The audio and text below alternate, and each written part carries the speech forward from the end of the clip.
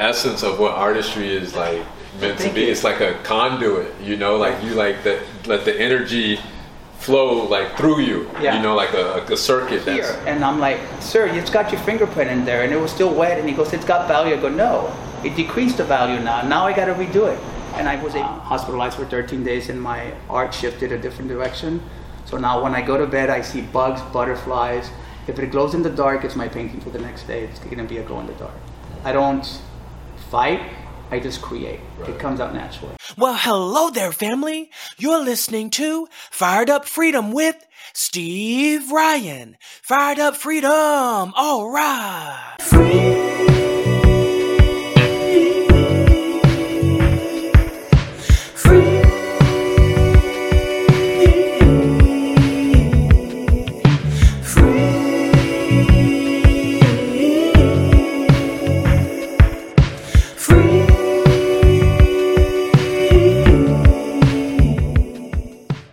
Do you ever look for certain services or products and it's just hard to find and you want to know if someone else has used that before? Well, visit my resources page, steveryan.com/resources, steveryan.com/resources. Fired Up Friday is now Fired Up Freedom. Welcome to Fired Up Friday! What's going on? This is Steve Ryan with Tavi OMA, and we got Annalise in the background. Josh is over there. We rocking and rolling down here, Pacific City Highway, Huntington Beach. Let's go! So, you know, being a part of the community, and then you as an artist yourself, you know, in regards to what happened there, explain to me about the Alpha Group and everything like that. These are terms that I'm mostly unfamiliar with. But would you look forward to that happening again? Or are you trying to do things like differently for next time? Like, I guess basically, and they were telling me also how you're transitioning, you know, into the Web3 space. Would that be like considered successful? I mean, it's a good look, you know, and like, I mean, I'm sure it feels it's great and everything, you know, but it's like the outcome that we're like looking to. No, not necessarily. So you kind of want all of those in one, right? Like when we talk about having the full package, it's having the alpha groups, the whales, to help basically clear out the project for the people that are interested in buying, but maybe they're worried it doesn't mint out. Because like we all see, if you have a project and half the people buy it, but it doesn't mint out, they believed in it, that's why they bought it. But all of a sudden they're doubting themselves. Oh, should I not have bought this? Should I not have done this?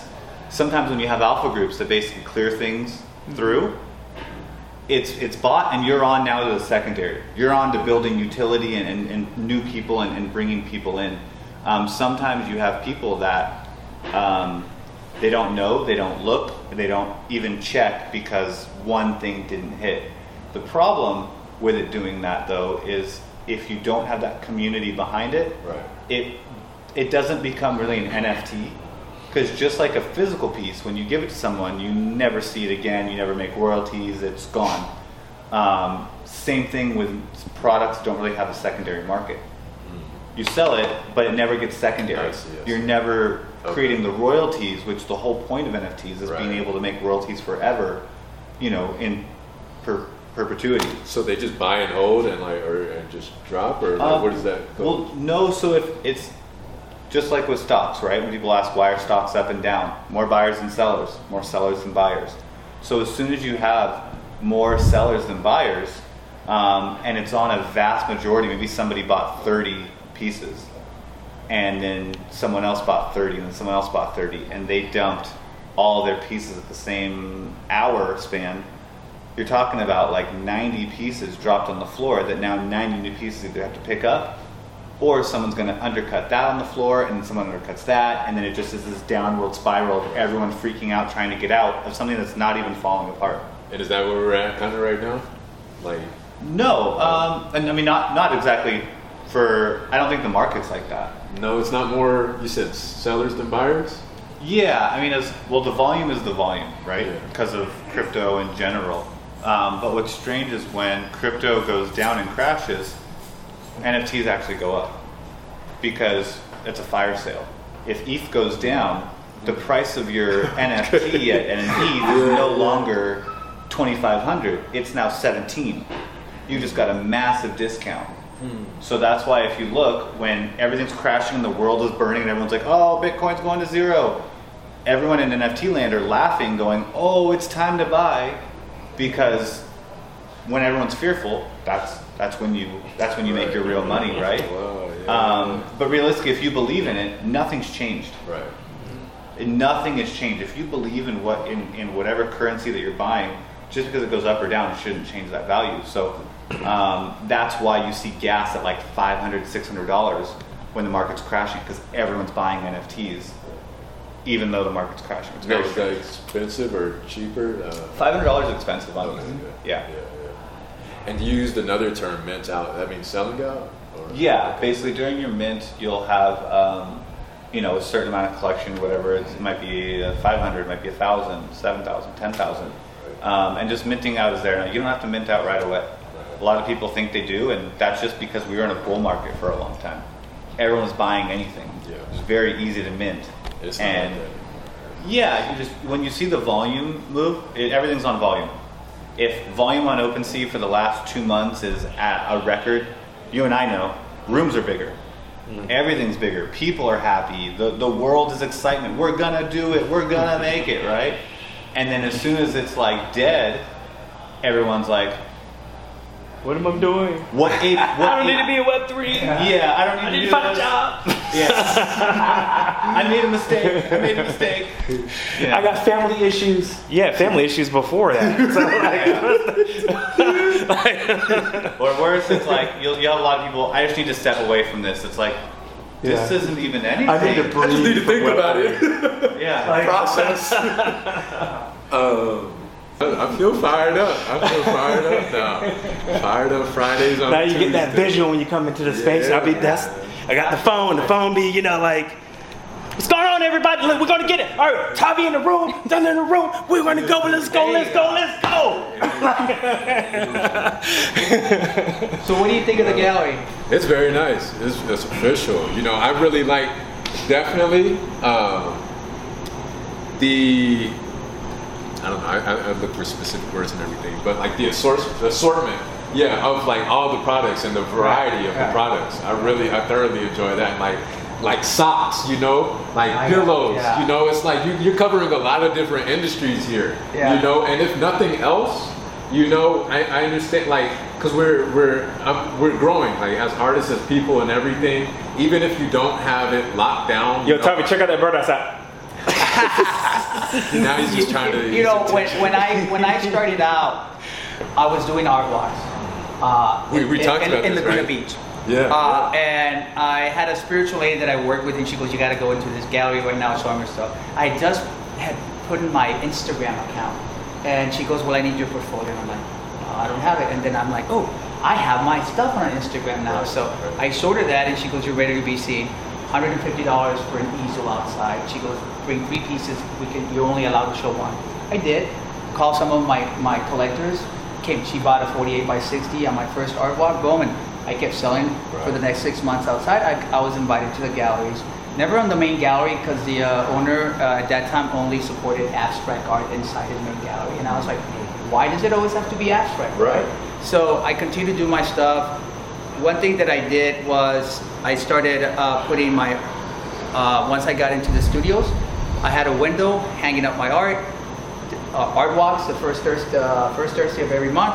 I put cups, thank you cards, and T-shirts. I started branding myself. I wanted to test what was. I knew I have something big. I know. Yeah. So I had to test myself, and it kept growing. And you'll see like the cupcake series. Yeah. You see the cupcake series, and I used to bake cupcakes. So the night before the art walks, we would bake. Whoever was in my house, we'd bake cupcake sprinkles, put Jello inside, and hand them out, and had a guest book. I said, "Want a cupcakes on my guest book so I can let you know about my events." I started doing that, then went to a different gallery. I was rejected in Palm Springs. I've been rejected at galleries. I've been told I wasn't the real thing, but I kept branding my product. Right. This became available in January, and I saw the opportunity. What made me realize that I had something good, last summer I did Gay Pride for San Fernando Valley, for La Familia, and I did gift baskets and donated artwork. We raised money. They gave me a valued $5,000 tent, and I had products under the tent. A lot of these products were in my garage. And to see everything under one roof was amazing for me. So when I see my gallery, I'm like, you know, not a lot of people can afford a $10,000, $8,000 piece or a $5,000, but you can take a pair of socks for $24, a coloring book, a thank you card for $424.50. Right. It's giving something that they're gonna have the experience of the gallery and sharing it with, because it is not my gift, it's a gift for me to share with the world. Right. And giving back to the community. Right. Like on this wall back here, I have 2 local artists that I featured that art there. And I don't charge them the rent. I want to give back. I got 2 artists already lined up for next month. That the very top is Marco, and the very bottom with the box back there, the abstract, is Dan Alon. This is Dan, and these are Marco's. These are mine, but then you see Dan over there with the abstract as well. So I just need to remind myself where I've been, and just don't take things for granted. It's giving back. No, it's beautiful. You know, I can feel like the energy and like I love all the freedom, pride. Like everything is inspirational freedom. And then some of them glow in the dark. I'll show you. Oh. There's like I did see that. The D time, the Java time glows in the dark. Okay. Be Your Voice. This is before COVID too. And then the 2 at the bottom glow in the dark. That's cool. Wow. Then if you come here, you're gonna see the Lady Deco Woman glows. The universe planet glows, but if you look closely, this piece, this is what she looks like when you shut the light off. Wow. Right here, Frida glows, trust, love glows in the dark, but this is what she looks like here. That's good. That's awesome. Wow. So I always tell people that it is a 5-year-old kid painting, because it is. My grandparents raised me, so it's just I stay grounded and I meditate, and I see my paintings on my ceiling before at night. I had COVID. I was hospitalized in November. I got really sick. Hospitalized for 13 days, and my art shifted a different direction. So now when I go to bed, I see bugs, butterflies. If it glows in the dark, it's my painting for the next day. It's gonna be a glow in the dark. I don't fight. I just create. Right. It comes out naturally. Fired Up Freedom will be right back after these messages. Do you ever have moments where you feel stress, anxiety, or it's hard to sleep? Then meditation may be the perfect thing to help you. Come and join our meditation channel where there's 24 hours a day on-demand meditation music. Go to steveryan.com/meditation. That's steveryan.com/meditation. It's time to have freedom from the noise. The 2 that are outside, I started painting those yesterday. I love the one with the white face. It's like, wow. I'm like, you know, the beauty of it is that my art has completely evolved. This is what it used to look like. Stuff like this. Back in 2015. And then to see this. Wow. To see everything under one roof, there's only one word that comes to my mind: magical. And that color is freedom for me, guys. You know, I have to stay humble every day, and don't let my ego get in. Like I'm this. People say, "Oh, you made it on." It's just me. I'm having fun. Right. No, I feel everything that you're saying, like through all of these. It's like I don't. That is not a 5-year-old kid painting. I go, maybe that's your interpretation, but it is. It's a kid. Right. I go to my happy moments, and if you look at the colors, man, they're happy colors. Yeah. I can show you one painful period of my life that these 2 are the ones that they remind me of what it was like. Probably about 7 years ago. These are pretty dark for me. You can tell. Yeah. And it was hope and trust. Yeah, the colors.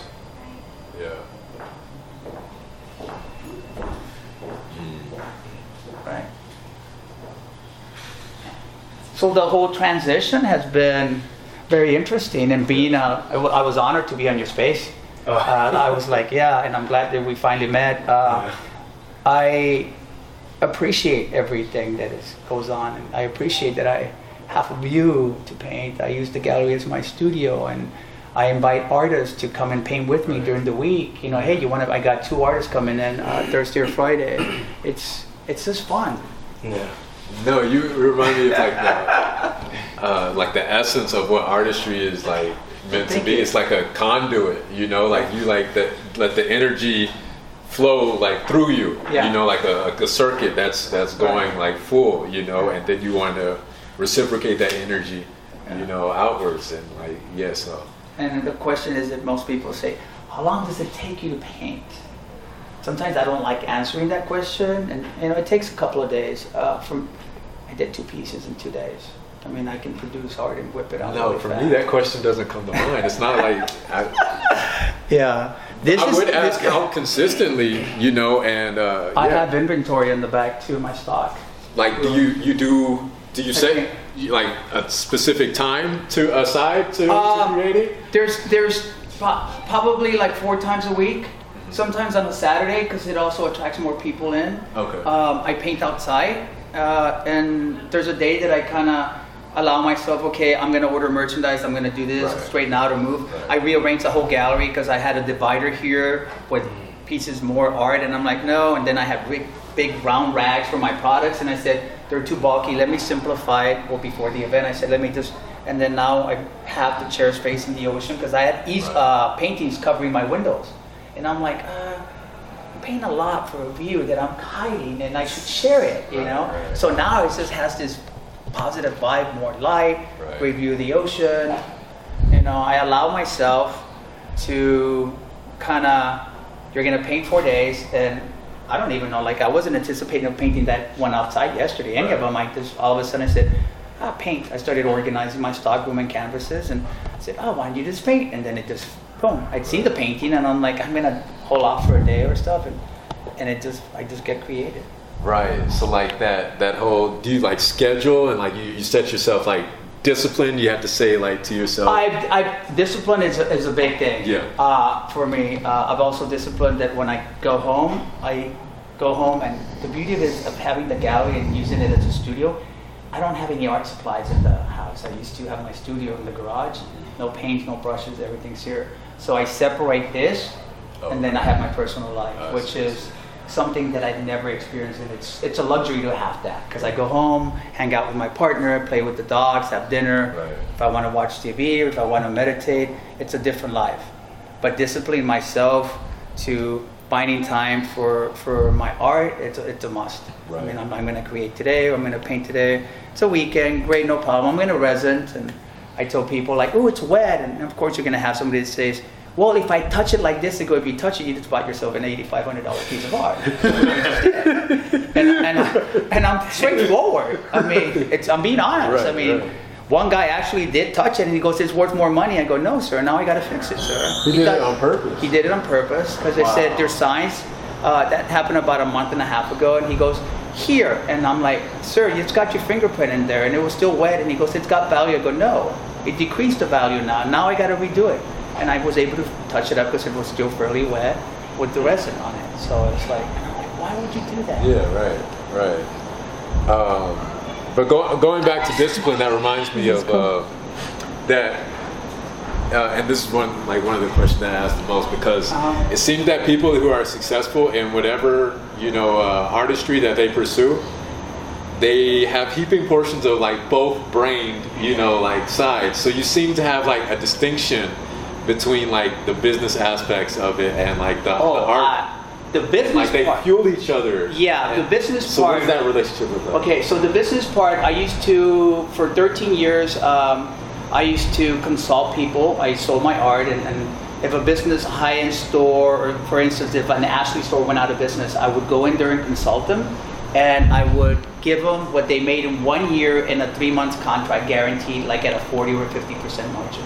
And I trained their staff how to read the buying signs when somebody's interested and certain lines. This is just on yourself, on your. No, it was a company that I was an independent contractor. So I drove for 13 years cross country doing that and selling my art at the same time, finding time to. That's a valuable skill, right? And I would sell them to the in-house people, the ladies behind the counter. People don't ask these questions. People need to know these. Yeah, so I did that. So as far as coming from the business part, I already have that. Right. I walked out from a job that I ran a very high-end luxury living showroom here. I walked out from a $200,000 job to pursue my passion. Yeah. And the good thing was that I had the support from my partner Brian, Just said, give it 6 months to a year, and believe me, man, I worked my butt off. But I reinvented, COVID hit, and I'm like, what the hell am I gonna do? I published coloring books, submitted some artwork to LA, one of them was chosen. I just kept hitting stuff, and I'm like, no doesn't exist in my vocabulary. I will find a solution and find an answer, do my research. I've been on my own since I was 15 and a half, so nobody can tell me you cannot do this, because I've done things that nobody, there's no one that can. Running for myself at times, I can't describe the words I try.